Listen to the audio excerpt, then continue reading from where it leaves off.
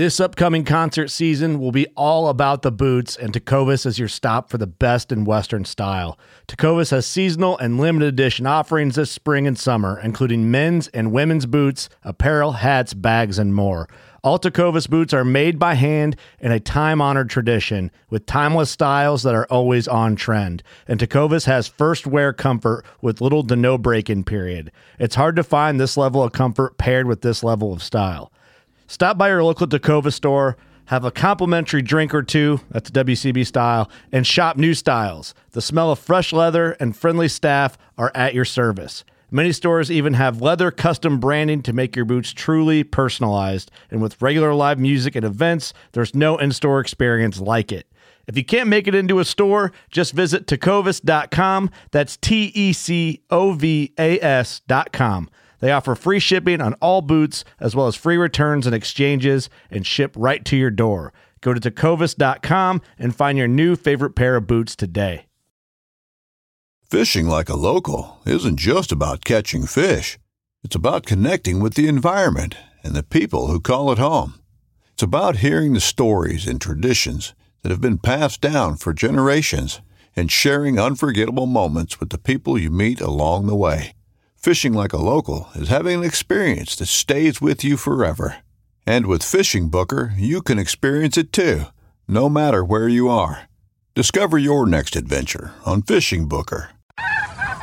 The National Wildlife Federation has worked with hunters and anglers since 1936 to pass the most important conservation laws in American history and to protect our sporting traditions. This podcast explores our history, our values, and the work we do to protect the fish and wildlife that fuel our passions. We are NWF Outdoors.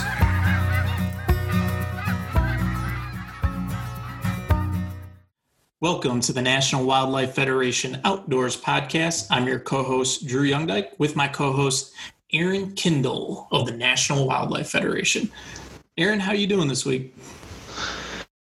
Doing pretty good, Drew. Getting pretty excited about the chance to pass one of the most important pieces of conservation legislation to come along in quite some time.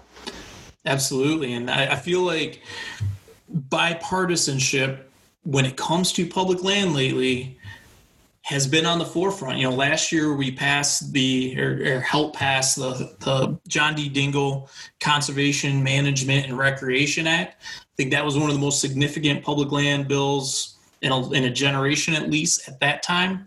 This is even bigger. And we're talking about the Great American Outdoors Act today. And as you hear this bill is moving hot and heavy through the U.S. Congress. And you have a chance to make your voice heard right now and help that across the finish line. Aaron, let's just dive right into it. Can you explain what the Great American Outdoors Act is? What's in it? Why is this so important right now? And why is this, again, one of the most important conservation bills in a generation? Yeah, I sure can. It really is one of the most important things we've seen come along in a really good amount of time here. It has two main components. One is to fully and permanently fund the Land and Water Conservation Fund. And we'll get into a little bit more about what the Land and Water Conservation Fund is here in a minute, but it would fully and permanently fund that fund, which has been around for about 55 years, has spread billions of dollars across the country, parks and wildlife and access and different kinds of things. And we'll get into that in a second. But the other thing it does is it sets aside a fund for doing parks maintenance. If you've been to a national park, and when we say parks, we mean national parks, but it also covers many other of the public land agencies, but particularly in parks. Parks are essentially loved to death. If you've been to a national park, they're flooding with people most of the time. There's tons of visitors. The bathrooms are often needing repair, bridges, roads, trails, lots of different things that need love. And that's really what the other part of this bill is designed to do. So let's just talk a little bit about it. And I think one of the most important things that you mentioned right from the onset is this is a truly bipartisan bill. We have a bunch of different co-sponsors that are Republicans and Democrats. The chief sponsor is one of my senators here in Colorado, Cory Gardner, who has been a champion on this for a while, and I certainly appreciate that and have talked with him and his staff about that, and really appreciate that he's taking that leadership, especially as important as it is here in Colorado. We've obviously definitely benefited from LWCF, and we have several national parks. And I think the other thing is that even in these tumultuous times, we're really seeing people come together for the outdoors and for conservation, and it's something that unites us as a country. So I think that's another really key part about this bill that's running out there right now. And let's just talk a little bit about what it does, if that works for you, Drew. Yeah, and when you talk about that maintenance too, in these tumultuous times, one thing that I think everybody knows is no secret is there's some folks out of work. And one thing that maintenance can do is it can put some people to work. When we talk about maintenance, we're talking about infrastructure. We're talking about bulldozer projects. We're talking about paving, and repaving and building things. And that puts people to work. People need jobs right now. And there's some good numbers out there. I don't have them right at hand about how many jobs are created by investment in conservation infrastructure. But it takes people, takes hands, takes equipment, takes people to build those things and do that maintenance. And we need the jobs right now too. Yeah. And one of the things that I found in looking a little bit more through this is that about over 100,000 jobs will be created by fixing the parks through this bill. So it's significant. It puts people back to work. It's an economic stimulus type of a deal at the same time as we're dealing with, the crown jewels of our country, the national parks, the places that everybody flocks to and loves. And so one of the things we ought to talk about is just what exactly the bill does. And the first part of the bill that deals with parks is what it does is it establishes the National Parks and Public Lands Legacy Restoration Fund. And this, like LWCF, uses royalties gained from energy leasing and sales on our nation's mineral estate. And really this is specifically designed to address the maintenance backlog on national parks and public lands. So the Park Service will receive the majority of the funding, about 70%. They're the ones that are getting loved to death, seeing record visitors. Almost every year, most parks see an increased visitation. I know here in Colorado, Rocky Mountain National Park gets something like 3.5 million visitors a year. That's a ton of people, even for really awesome parks that have some infrastructure. You have to maintain these places. So the Park Service receives about 70%. Then the Forest Service gets 15%. The U.S. Fish and Wildlife Service receives 5%. As hunters and anglers, you all know how important those U.S. Fish and Wildlife Service lands are to us particularly. They're often the national wildlife refuges. They're often the places where especially a lot of our waterfowl and fish rely on to, complete their migrations and their flyways. So that's obviously critically important. 5% goes to the BLM and 5% goes to the Bureau of Indian Education. And when you look at those areas where we can hunt and fish, because most national park land you can't hunt and fish. Well, you can fish a lot of them, but you can't hunt.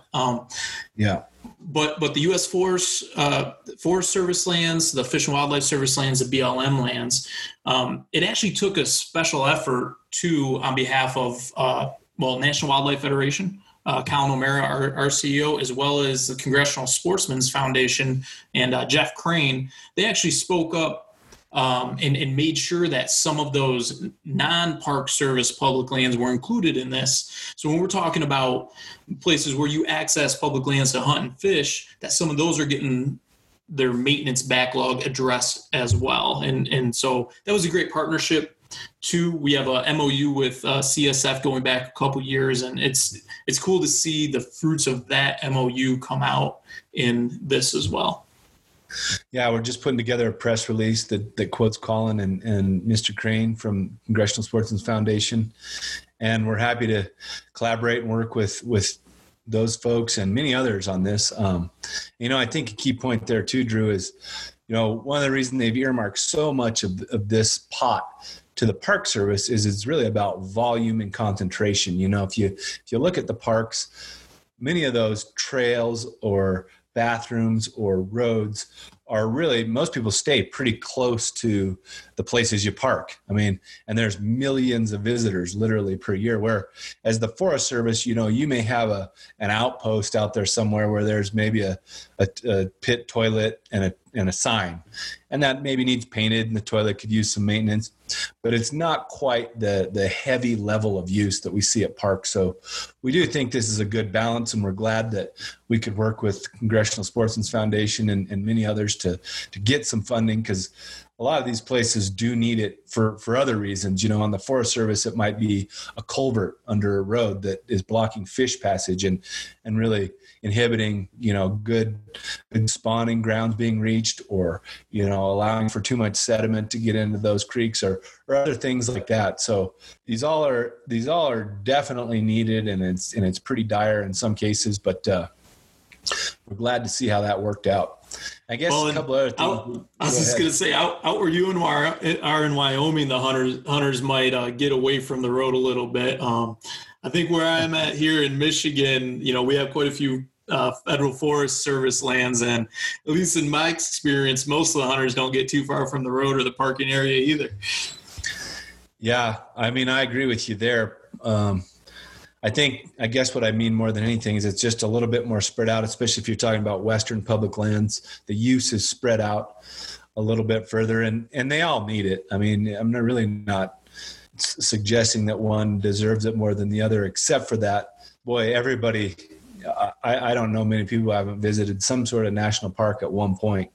And they really bring people maybe just for a quick day trip or a picnic, all the way up to people who will spend a lot of time there. So, and they're just something that we collectively as a country have decided are really part of our history and our heritage, and something that we really value. So I'm glad to see them getting that love. And a couple other points, of the actual Public Land Legacy Restoration Fund that's part of this bill that people ought to know. There's not any money for acquisition. So, it's not going out and getting new properties. It's really about dealing with the properties we have and fixing them and taking care of them. It asks that these agencies that run these lands and need this maintenance submit a list of projects within 90 days after this bill would pass. And then after 5 years, the Government Accountability Office would provide a report on how well we're reducing backlog. So we like seeing that. That's some good governance. It's ways to say, here's what really needs it, and then let's take a look and see if it's working. But I think we can all think about what this might look like, or what we've seen out there on these public lands. Broken signs. I know our colleague Lou Carpenter just wrote a nice piece about some of the things happening in Louisiana with boat docks being closed or in dire need of maintenance. And he had a great quote. You mentioned to me yesterday, Drew, about lowering a heavy boat down with a rope really sucks. Yeah, he basically said we need to pass this bill because lowering your boat into the river or the bayou by rope just sucks. And a lot of these places are really being loved to death. And while we want people to access them and we want people to love them, you have to proportionately provide the resources and the infrastructure and the things needed to deal with that kind of a volume. So, it's pretty obvious in our minds why we need this. And then we talked about this, more than 100,000 jobs could be created by, painting buildings, paving roads, rebuilding fences, rebuilding trails, rebuilding boat docks. We need those right now. Our country could really use that as part of the stimulus. And we're reinvesting in something that we all really care about and has proven time and time again to pay dividends for people and for our economy. So I think that covers most of what people ought to know about the National Parks and Public Land Legacy portion of this bill. And then let's just jump to LWCF, the Land and Water Conservation Fund. Absolutely, Aaron. I'm excited to talk about the Land and Water Conservation Fund. The more I look into the Land and Water Conservation Fund, I understand just how deeply and personally, it's affected my life. And I think that a lot of people probably don't even realize how much the Land and Water Conservation Fund has contributed to the places that have affected their life and their life outdoors. But before we get to that, let's talk about where the Land and Water Conservation came from, how it works, where it receives its funding, and how it came about. Could you explain a little bit of that? Yeah, so Congress created the Land and Water Conservation Fund in 1965, and it's designed to use offshore oil revenues instead of taxpayer money. So really, it uses royalties from offshore energy leasing and sales to create this fund. And it was originally designed to receive about $900 million a year. And, any state, any county, any entity that deals with outdoor types of recreation and access can access this fund.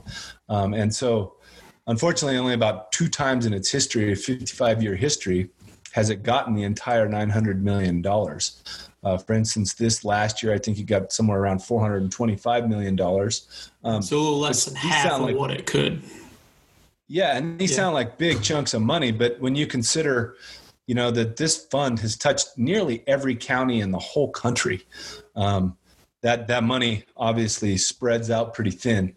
And I guess one of the other things that's pretty incredible about this fund that they've learned since its inception is that for every dollar spent through LWCF, $4 in economic value is generated. So that means if we've spent billions of dollars on this over time, we've got at least, 4 times that amount has been realized in economic benefit. So that obviously is paying dividends like nothing else. And we, and the National Wildlife Federation help support the passage of the original Land and Water Conservation Fund.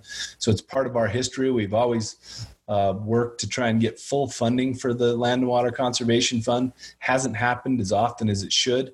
Those funds get diverted for all kinds of different things. And what this new bill would do would be to fully and permanently fund it. So we don't have to keep going back to the drawing board on every 3-4 years and try to get this thing funded again, and waste a lot of time and valuable resources on something that is already proven to be so heavily successful across the country. So I think that's the big deal that people should understand. And I think right now people maybe are understanding how important it is in their own lives, maybe more than they ever have, because during the COVID-19 pandemic, people are spending more time outdoors. Maybe they're home because they're working from home or maybe unfortunately they got laid off or something like that. But people are getting outside more. I mean, you drive by any boat launch, you drive by any trailhead, you go to any one of those, you're seeing more people out there than you ever have before.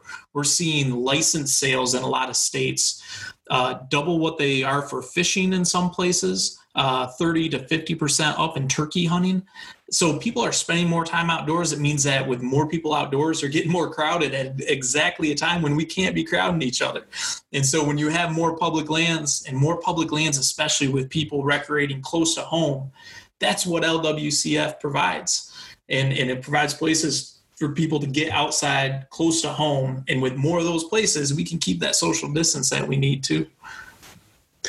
Yeah, we're seeing it right now as a real interesting case study that really just shows the incredible benefit of things like LWCF. As you said, lots of these trailheads are being crowded. People are really flocking to the outdoors at the same time when many of them are lacking their even standard maintenance that they would get right now due to the pandemic. So, we're seeing trash pile up and some of the other problems that come with lack of maintenance. So, both of these two funds are really showing us in this time particularly their value. It's really incredible.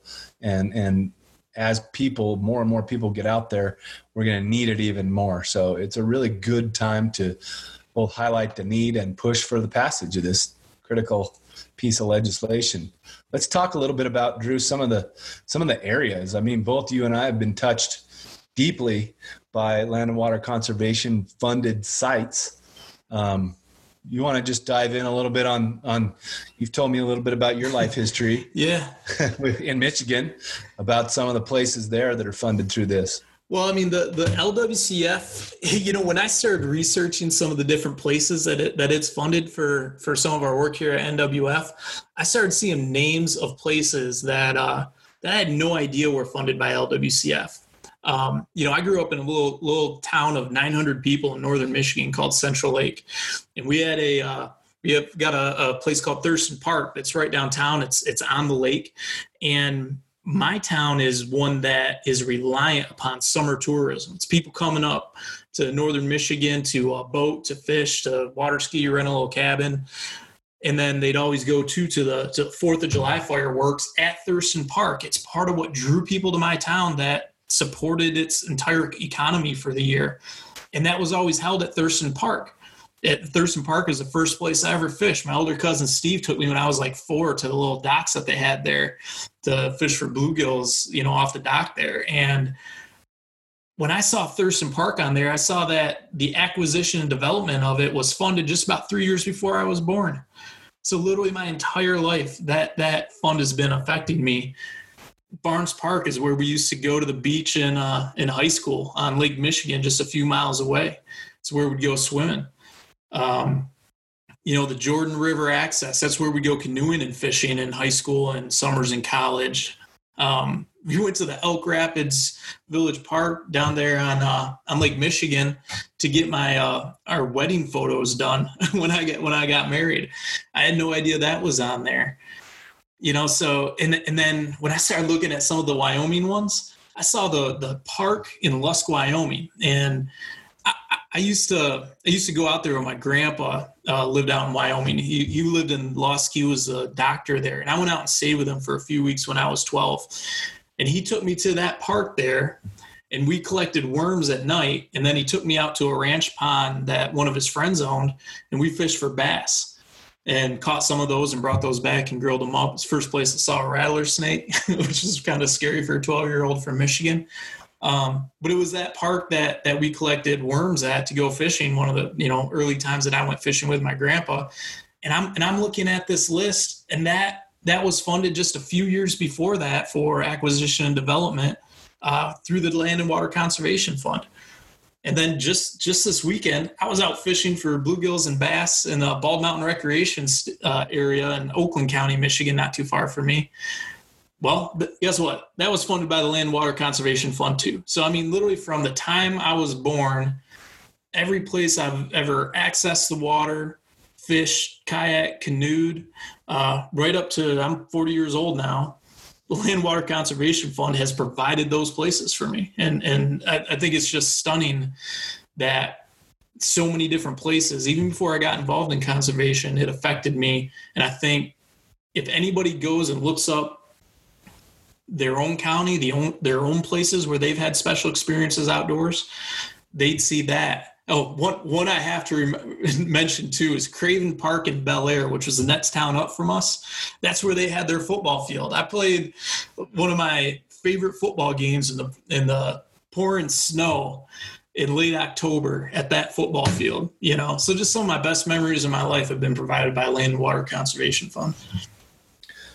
Yeah, Drew, and I think that's, like you said, if you look it up, if just about anybody, you'd go, holy cow, this is touching every piece of me. As I've learned more about this fund, I grew up in Wyoming and Colorado, and I went through and I looked, and I'm looking at some of the list right now. I grew up in Riverton, Wyoming until I was in junior high. And I'm seeing a list of baseball fields I play on, parks that I used to go to. Boysen State Park is a big reservoir we used to fish. And then you bring it down to Colorado, and it's the exact same thing. I live on the Arkansas River here in Colorado, in central Colorado. And the Arkansas River has a special recreation management area that encompasses about 150 miles of the Arkansas River coming out of the mountains into the plains. It's a gold medal trout fishery. It's 5 minutes from my house. I boat on it. I fish on it all the time. I mean, the list and the way that you can connect these things to what's going on in your own life is pretty incredible. And now my boy is playing he just started high school baseball this year. Unfortunately, the season was canceled, but he's doing his practicing, and he will be practicing the next 3 years of his high school career will be at a LWCF funded baseball park. So Drew, I think, one of the things about this is we'll provide some resources for folks to go look up how this affects them and some places that they may have not known were incredible LWCF places. I'll say, my boy too, my boy's just a little bit over 1 year old. And last week I went and was looking for some lakes where I'll be able to take him to catch some bluegills when he's a couple years older. Some of the parks here in Ann Arbor as well. And of course I found a good spot. I'm like, that's where I'm taking my boy. I saw a father taking his daughter out fishing at the same spot. Well, of course, I looked it up. Yeah, that boat launch is funded by the Land and Water Conservation Fund too. And I think maybe regionally people get different impressions of maybe what LWCF is. And maybe out west you may assume that it's providing open public lands that you go hunt on. I know at least here in the Midwest and the Great Lakes region, a lot of what it provides are those boating water access sites, whether it's a public beach or a public boat launch. It's a canoe landings on some of the inland rivers here. But I think we're both surprised to see that it's a lot of football and baseball fields too, and that kind of thing. Yeah, and that's why we know that it's touched just about everybody. Really, if you look, very, very likely, if you have kids and they're out there doing sports, they've probably played in a park, on a field, they've went to a pool, some sort of thing that gleaned funding from the Land and Water Conservation Fund. So, and no taxpayer dollars. It's our collective mineral estate that is also publicly owned. Part of those royalties pay for this. And so it's really a win-win for everyone. The sporting community, we know in a lot of ways better than some because we've either recognized this or learned over time that these areas have helped provide us access. In other places, I know I was on a press conference this morning with our CEO, Colin O'Mara, and Senator Martin Heinrich, and the director of New Mexico Office of Outdoor Recreation. And they talked about over 1,000 sites in New Mexico, from cultural sites to parks to access. That's another state with just a boatload of sites. I lived in Montana when I went to college, and I know that 70% of the fishing access sites, the public fishing access sites in Montana, are funded by the Land and Water Conservation Fund. So our sporting heritage, our ability to get out there and take our kids to do things, whether it be out in the field, hunting, fishing, boating, everything, or just heading down to the city park. All of those things are touched on. Well, so, and when you mention our sporting heritage too, there's a lot of shooting ranges that are funded by LWCF too.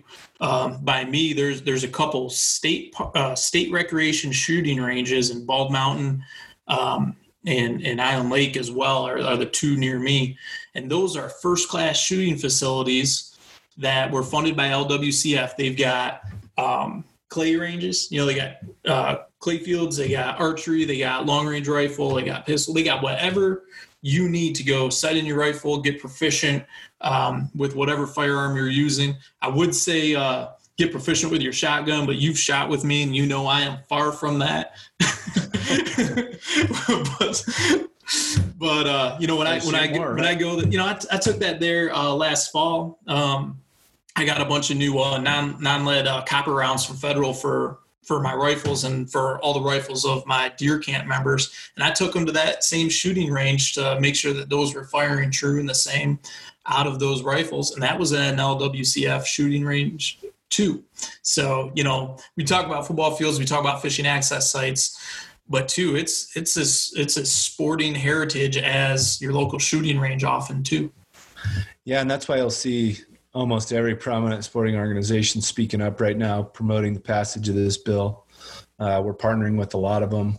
And another important thing to note is right in the bill, it says funds are required to be spent on places with public access for hunting, fishing, recreational shooting, and other recreational purposes. So it's entirely declared that that's the intent of this bill. And, we could probably go on forever, Drew. It's we want to take this opportunity to do a special podcast because we're going to be asking all of you to take some time over the next few days and get in touch with your leaders. We saw today the House companion bill. It reads exactly the same as the Senate version. It was introduced.